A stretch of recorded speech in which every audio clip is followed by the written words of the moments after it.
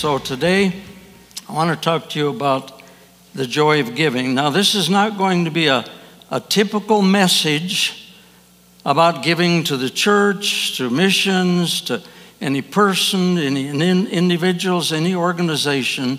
It's just a teaching about giving money to God. Period.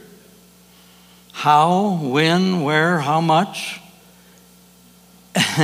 If you're not interested in that, just tune me out. Or sneak out the back. Or if you're online, hit the off switch. Because that's all it's going to be about this morning. Is just how, when, where, how much to give to God. And I'm going to be covering a lot of ground, just a broad overview of what the Bible has to say about it. And that's all this is about. If you're not interested, just tune me out. Get your smartphone out and play a game with it or something. So the first thing I want to share is this. I don't know how we do on the slides. The first slide, if we can. I want to make sure we're in tune here. Does it say I'm learning to give money to God with pleasure, not from pressure? That's what this is all about. To give money to God with pleasure, with joy, with fun, not from any kind of pressure. You're not going to hear any pressure from me this morning. And it's also, I'm going to cover what it means to be truly successful and prosperous according to the Bible, not according to the world standards. I'll give you some references about that. And again, if it doesn't interest you, just tune me out. I might add this too. In the fall, about this time of year, many churches have what they call Stewardship Sunday, where on that particular Sunday, in many churches, they ask you to sign a pledge card about how much money you will give for that coming year. And if you're not there on Stewardship Sunday, sometimes they'll come to your house the next week and ask you to sign your pledge card. Well, we're not doing that by any means. In fact, I talked with a girl, a woman, just this week. She said she and her husband are dreading Stewardship Sunday coming up. They just hate it. And they know if they're there, they're gonna ask to be signed a card. If they're not there, somebody's gonna come to their house the next week, sign a card. Well, we're just not gonna be doing that at all. No pledge, no surprises at the end. And I want this to be easy to listen to, so you're not gonna feel threatened in any way. So no pledge. Nothing, no surprises at the end of the teaching. Okay, I hope that's fair enough. Because I know how people feel about money. Well, I want to tell you a little about my own history of giving personally. I grew up in a middle-class home. I don't remember God ever being mentioned in my home my entire childhood, except when people would say, "God damn it." I heard God's name then, but that was really about it. Not much religion, church, anything. I only remember being in church twice. Once I went to something called a Mass with my grandfather, Christmas time. And I remember when my younger brother was baptized. That's about all I really remember about church. I never read a Bible. Never owned a Bible. I'd seen them. I figured they were just, I don't know what I figured. And I may have attended Sunday school a couple of times when I was a boy. I had a brother and a sister, older sister and a younger brother. My sister and I attended Sunday school a couple of times because my mother thought it'd be nice if we went with the neighbor kids who went to Sunday school. So my mother would give me a quarter or dime or nickel to put in the Sunday school offering plate, and we'd walk with our neighbor kids toward the church, but my sister and I would stop off at the elementary school and we'd play on the playgrounds until the other kids got out of Sunday school. We'd walk home, and then we'd take that Sunday school offering money and sneak out the following week and spend it on candy. So that's my experience with church, Sunday school, God, Bible. At age 17, I joined the military. I was given a choice right here in Rapid City of either going to the state reform school for some stupid things I had done, or going in the military. Well, I was just smart enough to realize the military was probably my best option. So I joined the military at age 17, and a few months later, at age 18, I invited Jesus into my life, was born again, and became a lifelong follower of Jesus. That was on a Thursday when I was born again. Something inside of me told me I should go to church the next Sunday. I didn't even know what church to look for. I found a little church in the town near where I was stationed, had a cross up on top of it, so I figured it was a Christian church. I didn't know what brand it was. I didn't know the word denomination. I just figured brand. So in the meantime, I also bought a big Bible, one of these big Bibles, about this thick, what they call a family Bible. And so I walked into that church the next Sunday, this skinny 112-year-old kid carrying about a 10-pound Bible, and sat in the back row because I had no clue what to do there. But in the meantime, I could remember as a kid a couple of times thinking this. I don't know why. Why in the world does God need people to give money to him? He doesn't need money. I mean, if there's a God, why would he need people to give money to him? I remember thinking that as a child. So I went to that church the following Sunday after I became a believer. And there was something inside of me, too, that said I should give some money to God. I'd never heard about tithing or giving or anything, but I just knew inside of me that I should give about 10% of my income to God. I was making $69 a month, so that Sunday morning I gave God $7, 10%. That was the start of my giving, and I have been giving to God joyously,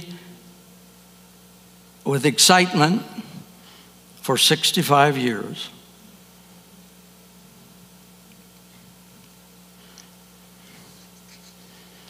Okay. I just want to say this. After living my lifetime, I'm 83 years old now, giving to God for 65 years, givers, generally speaking, givers become old and better. Getters become old and bitter. Just think about that for a while. So I want to give you two key references for this teaching. The first reference is Acts 10:35. Now these are Jesus' words, so if you've got an argument with this, argue with him, not me.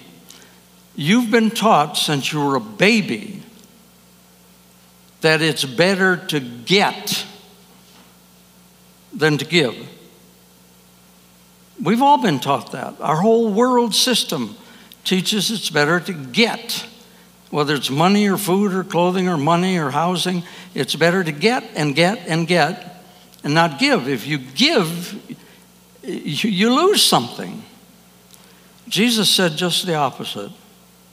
It's more blessed to give than to receive. That word blessed can be translated as, in a sense, almost productive. It's more productive to give than to receive. So take that up with Jesus if you want to argue that point.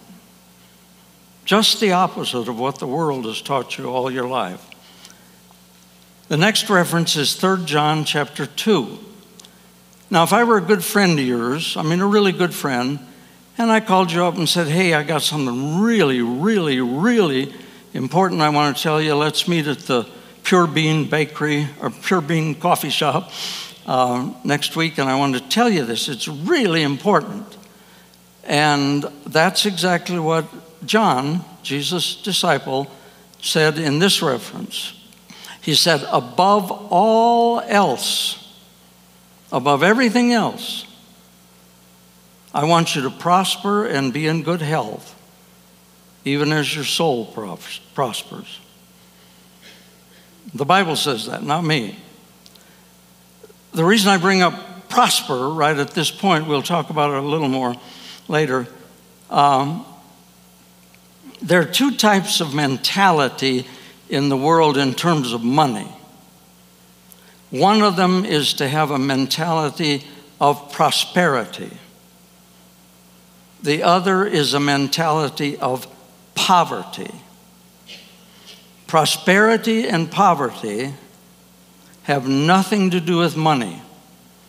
We'll see that in a few minutes. Prosperity and poverty have nothing to do with money. It's up here. Poverty and prosperity are right here. In fact, and I think this is more than coincidence, on October 16th, 2021, from 9 o'clock till noon, I think there's a leaflet back there. I saw one in the men's bathroom.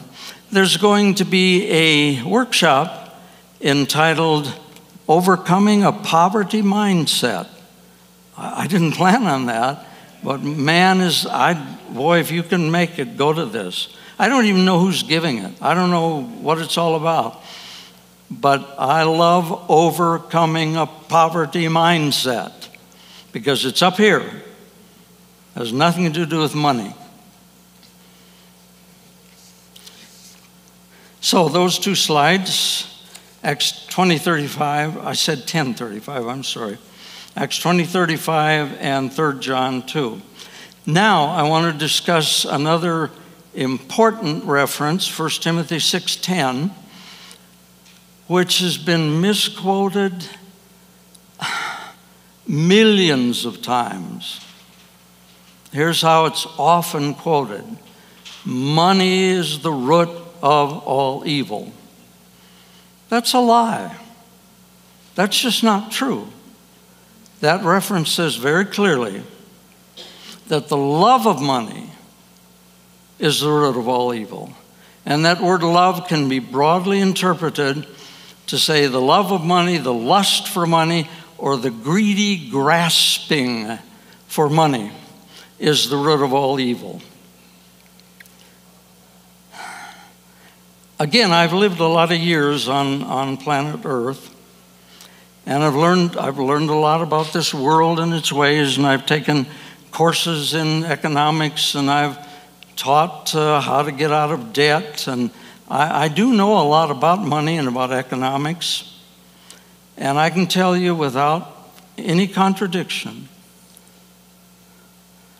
the love of money is the root of all evil. In fact, I wrote this just a few minutes ago as I came in.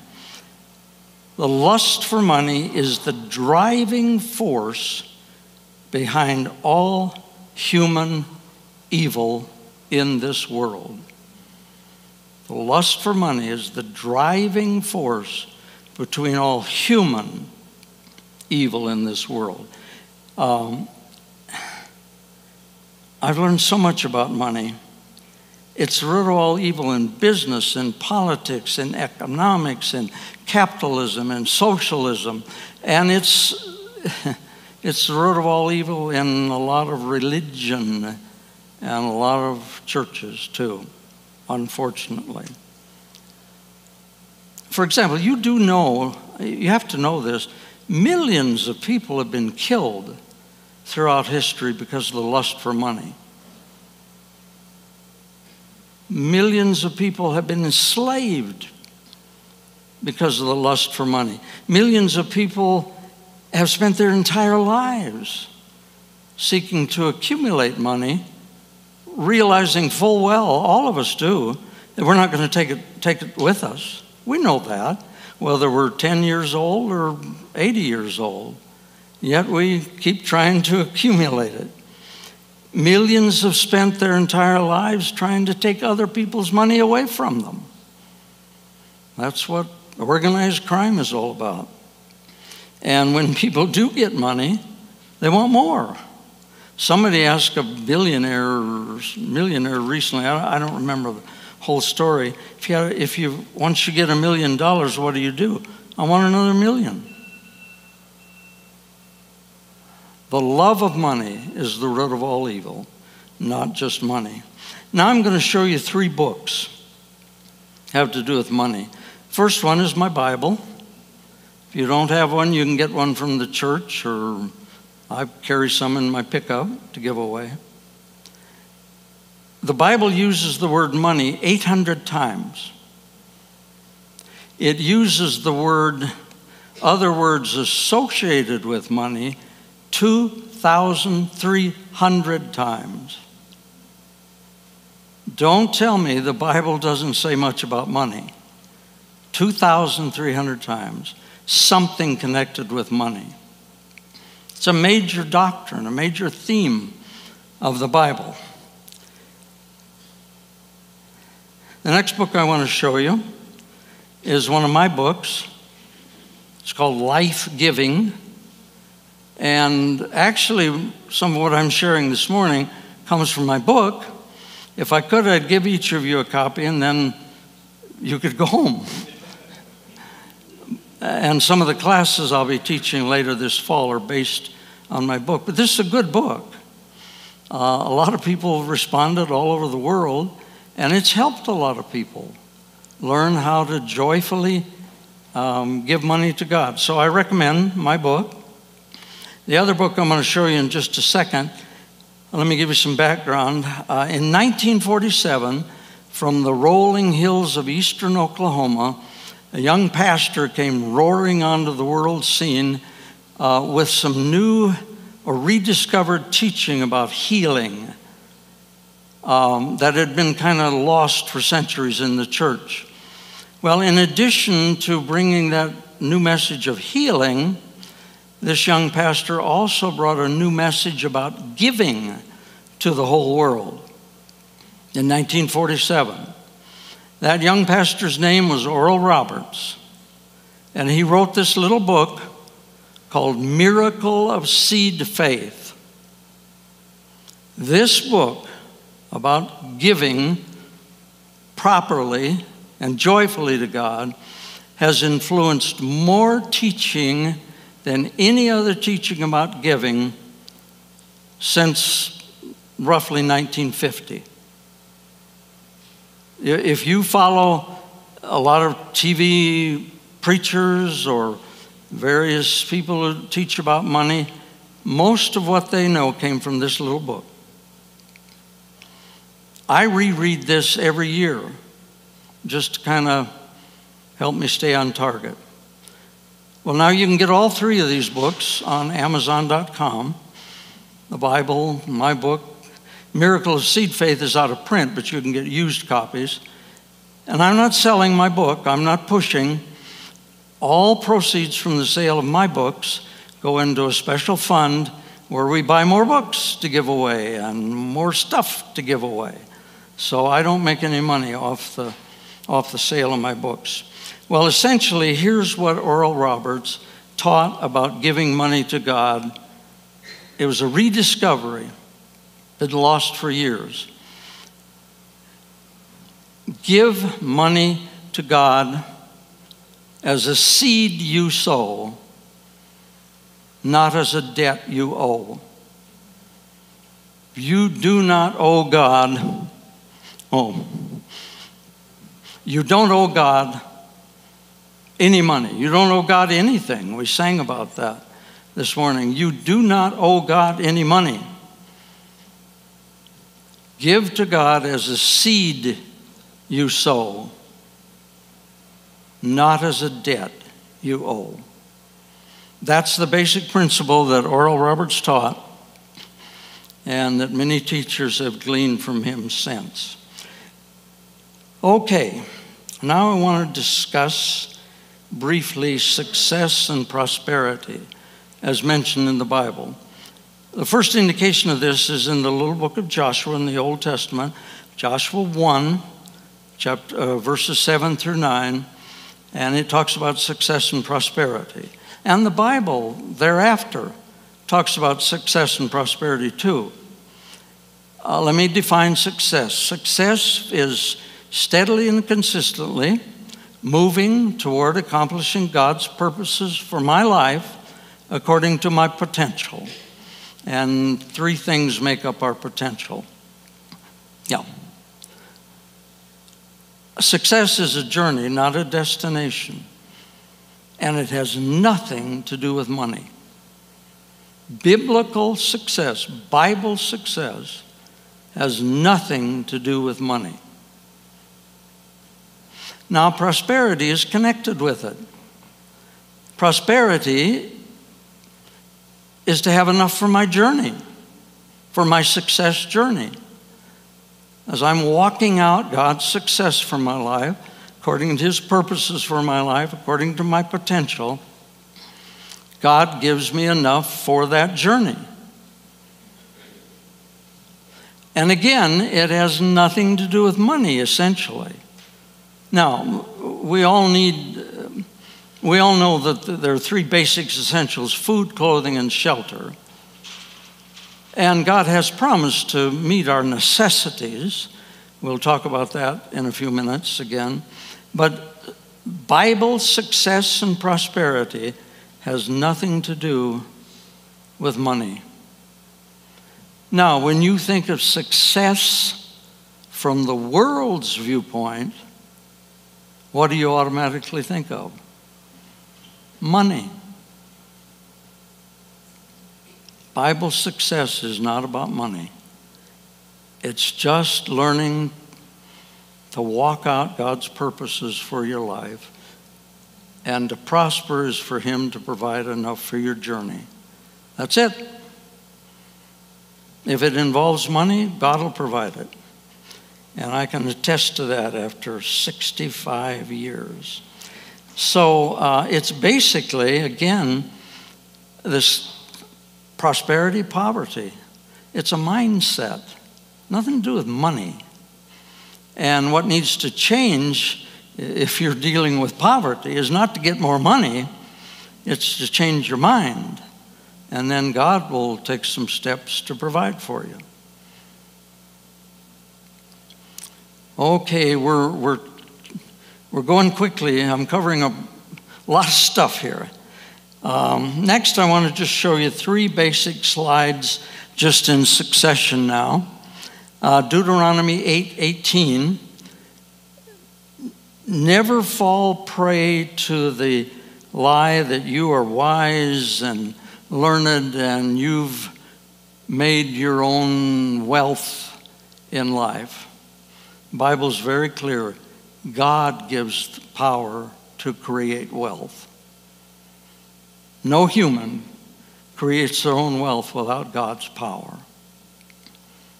You may say what you want to about Bill Gates or all of these millionaires. They haven't done it by themselves. And I'm not going to argue about that either. The next reference is Matthew 6:19 through 21, where Jesus said, if I hoard wealth in this life, it can be stolen by thieves. Material wealth and treasures eventually rust, decay, and lose their value. Instead, I need to stockpile treasures that cannot be stolen and will never rust, decay, and lose their value. My heart will always pursue what I value as my treasure. Where my treasure is, that's where my heart will be. You've heard that quoted before. I've just kind of modernized it here. I think of moth and rust and that sort of thing as inflation, depression, recession. And I'm telling you that if you put your heart where it needs to be, place your treasures where they need to be, you will not personally be affected by inflation, depression, or recession. Depends on where your heart's at. The guy next door to you may be affected by inflation, depression, or recession, but it won't affect you if your heart's in the right place. Then Philippians 4:19 says, "My God shall supply all your need through his riches and glory by Christ Jesus." Now, at some point, we all need to sort out our needs and our wants. Sometimes they're one and the same, but not always. God has promised to meet our needs according to his riches and glory by Christ Jesus. You can argue that. Well, he's never met all of my needs. Well, we'll get to that and see why that might be the case. But if he's met your needs for food, clothing, and shelter, those are the three basic needs for every human. And if you've got food, clothing, and a shelter, God has met your needs. The next slide, I just want to throw in, well, God asked me to throw this in, see what he wants to say about it. To be a successful giver, that's the next slide, 1 Corinthians 8:15. To be a successful giver in the sense that I've shared already, we must first surrender our lives to God, or turn over our lives to God, dedicate our lives to God. This whole giving stuff doesn't work if your life really isn't surrendered to God, because you and God then begin to think alike and act alike, and he knows what your needs are, and you talk things over, and he provides for you. But there must be surrender, dedication to God. I did that on that Thursday way back when I was 18 years old. I committed my life to God, and he's taken care of me ever since. So you have to, I guess you have to decide for yourself whether or not you have committed your life to God.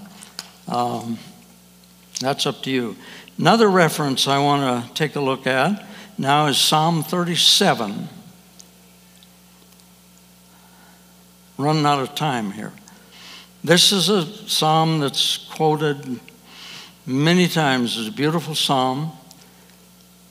Here's what it says: I don't get stressed out and fret because of evildoers, not envious. I trust God, commit my life to God. I rest in God. I wait patiently for God to act. When I do these things, he gives me the desires of my heart. Some of you have memorized and quoted that. But I also know that a lot of people say, that doesn't work. I've memorized that, I've quoted that, but it hasn't really worked. God hasn't given me the desires of my heart. Well, the reality there is you have to line up your desires with God's desires. It's that simple. If you're out here desiring this and God's desiring this, it doesn't work. That's why that doesn't work for a lot of people. Okay, very quickly, what is money? Money is merely a medium of exchange, just a tool. Let me show you something. This is money. And I have a quarter and a penny here. It's money. Just paper, or kind of a cloth paper, and just metal, cheap metal, actually. There's no value to this stuff. You get 10 of these, you get a $10 piece of paper, it's no value. You get 10 tens, you get a $100 piece of paper, no value. I mean, in and of itself, there's no value here. Money in itself has no value. It's only a medium of exchange that different governments and different societies use. Jesus, well, I don't have time to discuss it here. Many people are actually threatened by money, thinking that somehow this piece of paper is evil and is going to try to trap you, do something bad with your life. There are many people, and you may be some of them, I don't know, who feel that actually I need to stay away from this stuff. It's more spiritual or more holy or more godly to be poor, to not have a lot of this stuff. It's just paper. It's not going to hurt you. Don't be threatened by it. That's my whole point. Okay, moving on. I want to discuss 4 T's.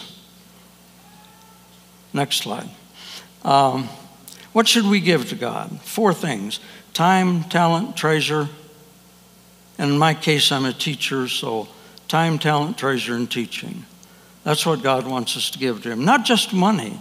Our time, our talent, our treasure, that's money, and our teaching. And then Jesus talked about this thing called mammon. You remember that? You can't serve God and mammon. Mammon was the Syrian god of riches. If you were a Syrian, you probably had a little statue of Mammon in your house, and you worshiped Mammon. That was the Syrian god of money. And God said, you can't worship that little statue or me together. It's one or the other. You can't worship God and Mammon. Well, you have to make that choice. We all have to make that choice. Are we going to worship God or Mammon? I like this about money. The next slide, if it's up there. Yeah. Money's like cow manure. If you pile it up, it stinks. If you spread it around, it helps things grow. Isn't that neat? I'd heard that a long time ago. Okay, now the biggie. Let's go to Luke 6:38 on the slide. Why give money to God? He doesn't need it. It's just paper and metal. Here's the big one. God wants us to give money to him so that we can receive back from him. And I guarantee that many of you have been taught one way or another that it's wrong to think we should expect to receive money back from God when we give to him. I know you've been taught that. I was taught that. I have to tell you, that's a lie. It's just a lie. Luke 6:38 is just a representative reference to scores of other ones in the Bible. And here's what it says. I'll paraphrase it. Give to God, he'll give back to you. And it's like putting it in a big bushel basket. He'll stomp it down and press it down and stomp it again.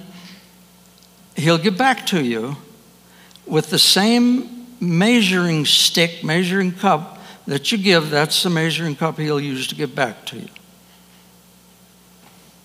Those are Jesus' words, not mine. It's a lie if you've been taught that you should not expect to receive back from God when you give to God. That's how he provides for us, by giving back to us at our points of need. Many other references there. I'll just give you a couple of important ones that have to do with Luke 6:38. One is 2 Corinthians 8, 1 through 5, and 2 Corinthians 9, 1 through 11. Okay, I'm going to wrap this up now. How to give money to God. And that'll be the slide with the tyrants on it. There are 3 tyrants that will always seek to control your giving: overwhelming needs, urgency, and emotional appeals. If you give based on those 3 tyrants, there'll just always be another one, and another one, and another one, and another one. And you've all seen it. on television, TV preachers, and in churches, different situations where if you don't give now, 100,000 children are going to die. Or if you don't give now, the whole world is going to go to hell. Or if you don't, whatever. Those are emotional, urgent appeals of overwhelming needs. You can never meet them. Just if you're giving at all on the basis of those three would-be tyrants, stop it. Okay, 3 tyrants, 3 easy principles of giving. I have followed these for 65 years. Number 1, ask God. Now there's a condition there. A lot of people don't know that you can ask God and that He'll answer. Jesus spoke very clearly. He said in John chapter 10, four times, "My sheep hear my voice." Are you one of His sheep? You can hear His voice. There are 5 ways that God speaks to people primarily. I won't go into those. You can come to my class. We'll cover that. But God does speak. God will answer if you ask Him. God, do you want me to give? Give. He'll answer you, but you have to ask Him. Now, second thing, once He answers you, if He says no, forget about it. You don't have to feel guilty. However, He may say yes to your question. If He says yes, here's the big one, obey Him. It's really that simple. Ask, listen, obey.